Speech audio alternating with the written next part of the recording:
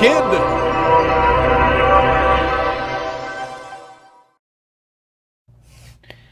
Hello, I'm Sammy Eisberg. This week we are here with Tim Jackson, the GM for the Round Rock Express. So can you tell me a little bit of your just baseball background to start off? Sure. Well, baseball's been a part of my life my entire life. I'm proud to say I grew up in the Dallas area. Obviously played multiple sports, which I'm a fan of, but came out, played junior college baseball in Waco, Texas, at McLennan Community College.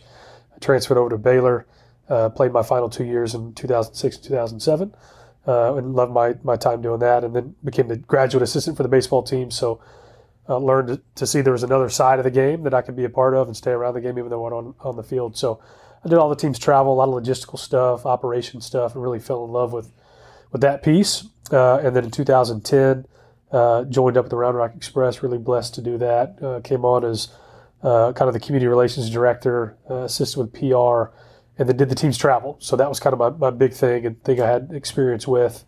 And got here in 2010. And so this is my 10th year at the Express, my 4th year as a general manager. Learned a lot about the game and really fell in love with minor league baseball after that first season. How do you think you got from going and coaching for Baylor for almost 4 years to being the GM of the Round Rock Express? That's a great question. I don't know. I think I equate a lot of stuff to things when I was a player, is to focus on the things you can control. There's a lot you can't. And so after that first year, I've told this story a lot to people, but I don't know a thing about community relations and really not much about PR as well. I really was going to come in and take control of the team travel and baseball operations, which I knew, and learn the other stuff. But I really fell in love with the game. I fell in love, you know, so many of us, you come to a ballpark, you think it's all about the play on the field. And as y'all know, coming out a lot, it's not. It's more about the experience and having fun. Our players at this level change a lot. So I came on as a college baseball guy. I think it's me all about baseball, but I had to oversee the community relations department. So I really took my focus and turned it outside the stadium. And you got to see what kind of impact we can have, the platform we can provide for a lot of great organizations. So I just really fell in love with all of that. And then, you know, me growing up in the Dallas-Fort Worth area, I went to big league games. I went to the Rangers games. And so all I knew was really big league baseball. And the product on the field is what really drives that business. And here it's the reverse. And so after that first year, I really fell in love with how intimate minor league baseball is for so many people. And so how we wear a lot of hats. Some of those hats are good. Some of those hats are soggy because they're tarp hats. And you're doing really everything, right? But I really loved that you could really touch and dip your toe in a lot of spots. And so I remember my dad asked me after that first season, you know, what'd you think? I said, Dad, I love minor league baseball. And he goes, well, what do you want to do? I said, I think it'll be a general manager of a minor league team. I love that you can have an impact and touch a lot of all areas. He said, well, if you want to do that, you need to be able to generally manage everybody. And I don't know why I never thought about it that way. I was like, that's true. He said, so you should try to do as much as you can do, learn as much as you can learn. And so I really spent those next, I guess, 5 or 6 years just trying to help in every department I can help with, just so I can learn it. I can at least empathize with, we have some great people been here a long time. I just want to learn from them how this works and how it all connects together to create what we get to create. I've been our mascot hundreds of times. Not one time during a game, mostly out in the community, because as I was the community relations guy, you know, you hit the fall when baseball's not in, I want to make sure people are still thinking Round Rock Express. So, of course, you have fall carnivals and festivals and all sorts of stuff we want to get our mascot to. And, of course, I'd send out the request, and none of the sales guys wanted to do it. So there I was, right? I was the one who booked the request, so I would do it. So I could make some extra money those first few years, which was good. I'd bring my fiance, now wife, along with me. She made some money doing it, too. She'd be my handler. But just really appreciate it. Now I know in October when you just want a 9 to 5 back. You've been around the ballpark forever. When I ask my community relations person and now my mascot to go out and do something, I understand the ask I'm asking of you because I've been there.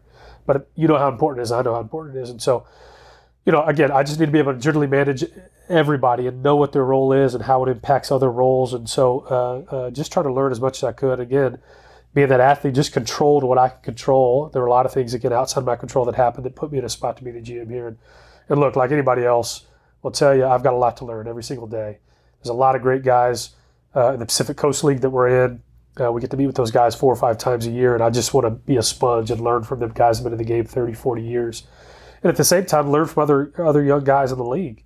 And, you know, we were talking about it before this. I mean, there's so much that's coming on board from a digital standpoint, leaning on people that we bring on, leaning on the youth of our organization too. And so again, just very fortunate in a lot of ways. A lot of people ask me, Again, what's the path to get where you are at the age you are? There's not one. But that can be the beauty of it too, right? This is not a Dell or an IBM. I can tell you if you're here for 3 years, you're a director. If you're here for another 3, you're this. You know what? Create your own path. You can create your own path. You know, our staff has doubled since I've been here out of necessity. And so that's just kind of the mentality I took in all of this. So what do you do on a day-to-day basis, or what are you responsible for here at the Dell Diamond? Everything you hear, see, feel, taste, touch is really what I'm responsible for. So everything. But day to day, I think it's what makes this time beautiful is there's never a day that's like the day before. It's always different. And that's mostly good. Some days, you know, they're better than other ones or longer than other ones for sure, especially when there's weather days. But it's really everything. You know, you're coming in. I mean, game days and non-game days are different.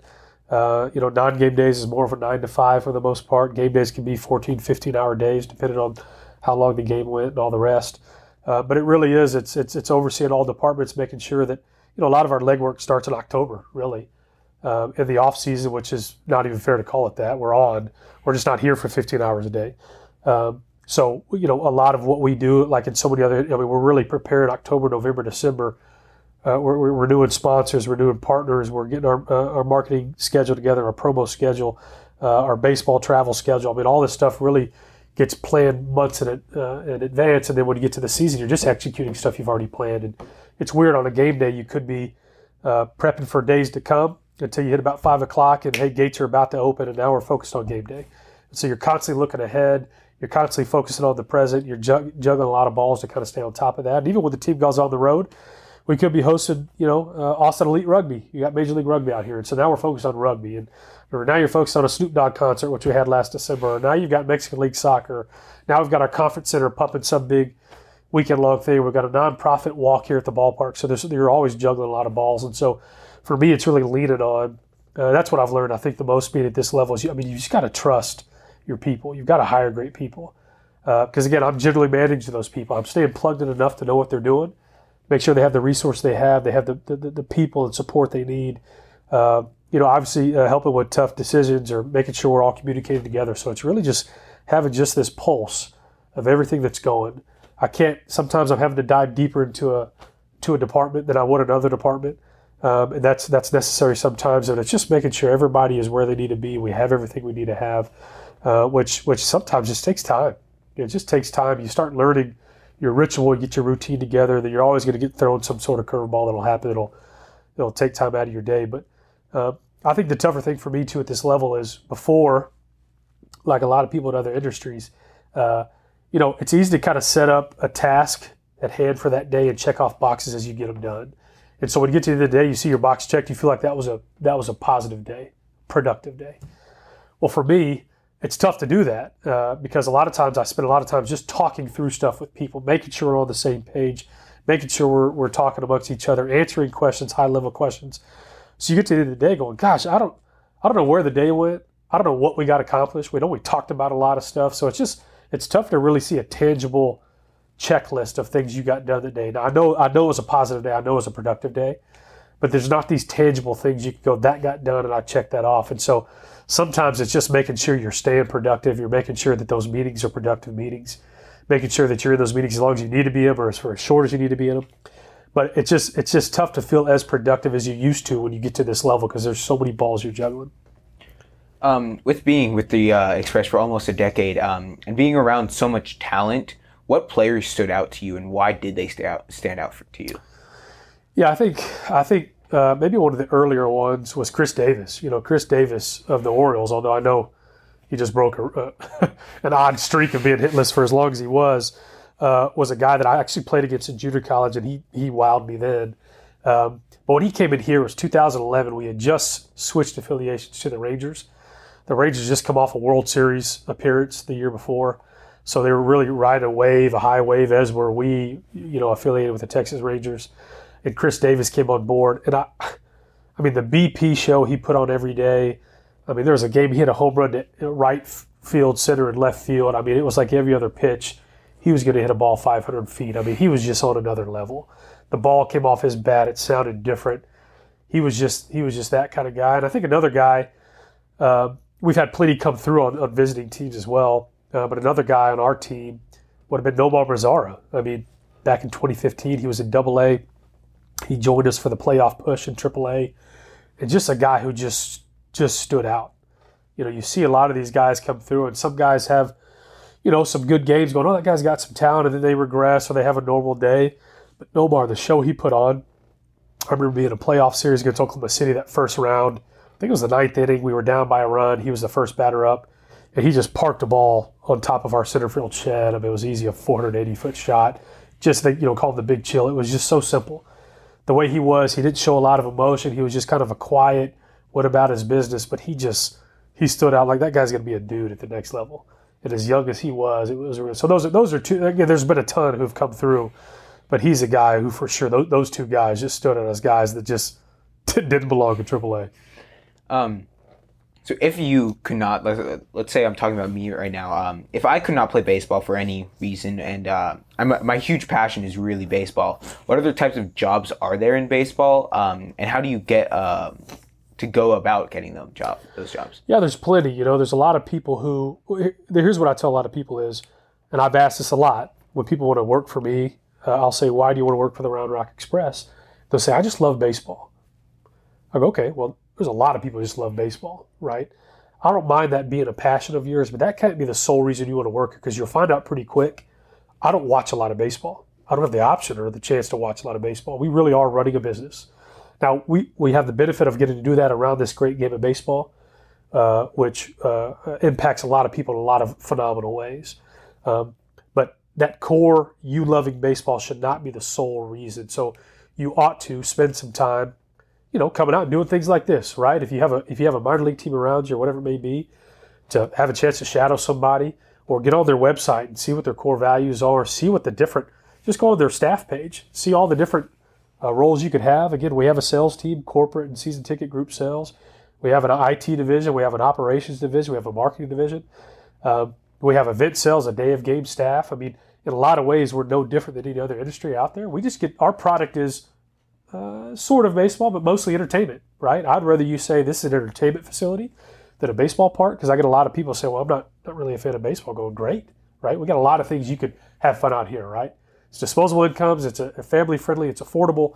You know, the Dollar Dogs, the Friday fireworks. It's the Wine and Nine nights, the Star Wars nights. I mean, there's really something for everybody out here they can enjoy. Or it's a Snoop Dogg concert, or it's soccer, or it's rugby, or it's high school baseball, whatever it may be that you really enjoy. Where if it's baseball, great. We got a lot of that, right? But it really is entertainment. And so I tell people, if that's something you want to be a part of, we've got a lot of options. A lot of people come to me and ask about, well, I really want to be on the baseball operations side, which at the minor league level, there could be some opportunities, not a ton.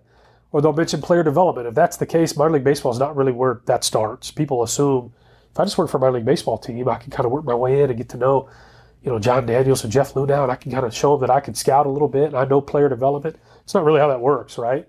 And that was even me. I didn't know a ton about minor league baseball when I interviewed. And I didn't really know what I want to do. And I'll think, well, maybe player development. But you learn pretty quick. That's not what we do here, right? There's only a few of us on our big staff who deal with the Astros at all. So if you really want to be in that'd be more of a scouting type thing. There's other avenues for that. That is not really what we do. It really is about the entertainment value of this. So if that's the case, I'd want people to dive deep and just look at a website. Look at the things that we promote. Look at the nights that we host out here. If those are type, and you come out to a ballgame, hey, this is something I would like to get involved in, there's ways to do that. There's shadowing opportunities. There's intern opportunities to see, is this what I do? Is it not what I do? Because even if you like baseball, I can tell you that's not going to be enough. On those 15-hour days, look, we've got a 13-game homestand in May. It's 13 games of 15-hour days. You'll find out pretty quick, your love for the game of baseball may not get you through that 10th or 11th or 12th day, right? You got to really enjoy what you're doing. Now, again, it's easiest to start on the sales side. And if you want to bring that passion, like Oscar, who I know is on this podcast, he is passionate about baseball. I mean, all types of baseball. And that's awesome because some people are passionate about baseball. But he also knows the people he can be passionate with and people that are going, oh, that's great. I don't care who your shortstop is or you're all with the Astros. Dollar Dogs on what day? That's the day I'm looking for, right? Or I want to bring a church group out. What is that? I do the half-price group days. What day is that, right? Tell me those days. He knows the ones that I can say, okay, maybe you're not baseball driven. You just want to come out because it's affordable. It's a fun place to really make memories and gain experience, whatever it else is. We've got nights to do those types of things. And so I would just really caution people to go in and say, hey, the passion for the game of baseball, I think, can be great, because maybe on that 15th day of that homestand, when you're out here and you hear the same music you hear every day before the game, and it's getting hotter and hotter as you get closer to June, maybe that love for baseball goes, you know what, it steps you back and go, hey, this is pretty cool what you get to do. I think that's great. But that can't be your driving reason to get in here, because that's not what's necessary. And the same thing, people think that I need a sports management degree. Well, you don't, right? Because what we do here every day is what other industries do. So communications, that's what I am. I mean, just learning to write concise emails, communicate effectively, those types of collaborate with differing opinions and people. Those are things I need. All the stuff we can coach, right? So you don't necessarily need a sports management degree. If you do, that's fine. But make sure there's some other. I talked to somebody the other day who was doing that, was getting a business minor. That's great, right? Because that's what we do here. Really see it as a business thing, and we get to be around the game of baseball. And so that's always kind of my cautionary tale of, I think the love for baseball's fine, but don't let it be the sole reason you want to work in this game. So my final question here that I just love to ask everybody that I interview. So being that you're also kind of a general manager, who is the favorite player that has gone through here at the Dell Diamond, or that you ever played with? It can be with the Express or without the Express. Sure. Played with. I really played against. I played against some really good players. So Max Scherzer was at Missouri when I was there, and you need to know the podcast to talk you through my story with him, and we can talk about that later. But he's again, as I'm in the plate, that ball's whizzing by me. It sounded different than I've ever heard it, and he also has two different colored eyes, which I didn't know at the time. You walk through that line. I mean, it's pretty. It just added to like who he was. But Max Scherzer, Jabba Chamberlain, for people who remember Jabba. I was 2 for 3 off of Jabba when he was at Nebraska. Played against Evan Longoria when he was at Long Beach State. He was a third baseman. We didn't know him from Adam, but he showed pretty quickly why he is who he was when I was out there. So played against a lot of great players. I remember going to the Minute Maid Classic when I was at Baylor. And we played Vanderbilt, but we missed the day before because Vanderbilt played Rice. David Price was on Vanderbilt, so we missed. I saw him pitch against Rice. And then Pedro Alvarez was the third baseman, so that was pretty cool. So played against a lot of good players. But favorite players come through here. I mean, you've heard these. Jared Hoying was a guy that was here for a long time, and it's not always typical. You get guys that spend 3 or 4 seasons in AAA, but he was one of those guys who did. He was kind of he came up through the Rangers farm system, so it's kind of neat to see him get that call to the Rangers and kind of go full circle, right, from being drafted to make his way up from a smaller college in Ohio. Brett Nicholas is another guy, kind of did the same thing. Those guys kind of go together hand in hand. Those are really great guys. And there's been so many. I mean, Doug Bernier, who we talked about before this, just guys who really love the game, played it for the right reasons. There's a lot of guys who come through here. AAA is kind of that weird spot where, although things are different with the Astros, but you've got such a mesh of guys that are young and up and comers, and they're knocking on the door to finally get to the big leagues, a lifelong dream for so many people. You've got guys who have run out of options. You've got guys who've been in the big leagues and they're on the back end part of their career and they know it. Some guys are on the back end, they don't know it. And you got those guys sitting next to each other. Some guys making really great money, some guys not make a lot of money. So you have this crazy mix and blend of guys in a locker room, all fighting for the same thing. So it's a unique spot, and I think AAA has become more of a developmental level than it has, maybe the last 10 years or so, where, we had guys like Joey Gallo and guys like, of course, Nomar came up. Oh gosh, why am I blanking on his name? He's second baseman for the Jurickson Profar. Those guys were highly touted and came to AAA and struggled. Even Guzman came up. I remember he had a home run his first at bat.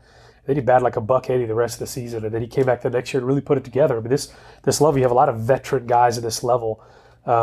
Maybe they're not top tier guys, but they've spent time at the big leagues. They know how to pitch you. They've got a book on you. So I think it's become more of a developmental level for guys outside of just AA. And so it's a really unique place to see a lot of guys come through. But I think of the two, Jared and Brett, to see them kind of grow up together, grow up as players. And I think now Jared's been over in I think it's Korea, doing really, really well. That's been neat for him. And so those are two guys that really stick out because I think we got to know their wives and their families really well. That's another neat thing that I've told this a lot of people too is, I grew up in the Metroplex. I was a Rangers fan growing up. And I wouldn't say I'm not a Rangers fan now. Obviously, the Astros is good for business. So I'm all for the Astros. But I think what's different about my fandom is when you work in this game long enough, you become a fan of guys, not so much teams. Because you get to know them at such a personal level. And so, when Jared originally, I can't remember if it was a Rule 5 or what, a trade, but he went to the Angels. Growing up, I'd never root for the Angels. I'd root for Jared Hoyt. Same thing. Robinson Chirinos, the catcher for the Astros. He came through and played here. Man, I'm a big fan of Robinson. The difference is now is I don't have a lot of guys, since this is our first year at the Astros, that have played up at the Astros yet.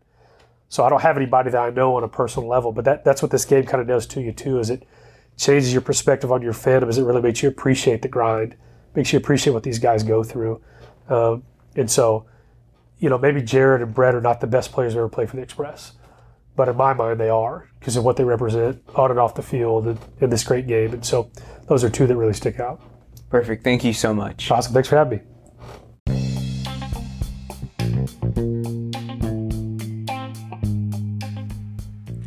Hey, it's Salmon here. Thanks for listening. If you enjoyed the show, I would like to ask for your help. Tell me what questions you would like answered. If you could also take a moment to review the show. The algorithms are taking into account how many ratings and reviews I get. The more reviews, the more people they restore the podcast with.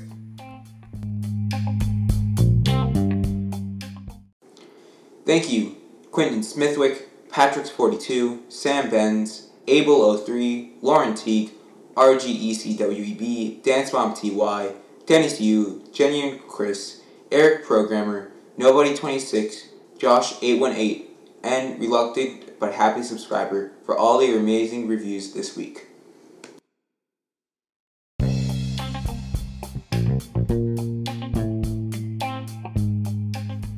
And don't forget to play ball, kid.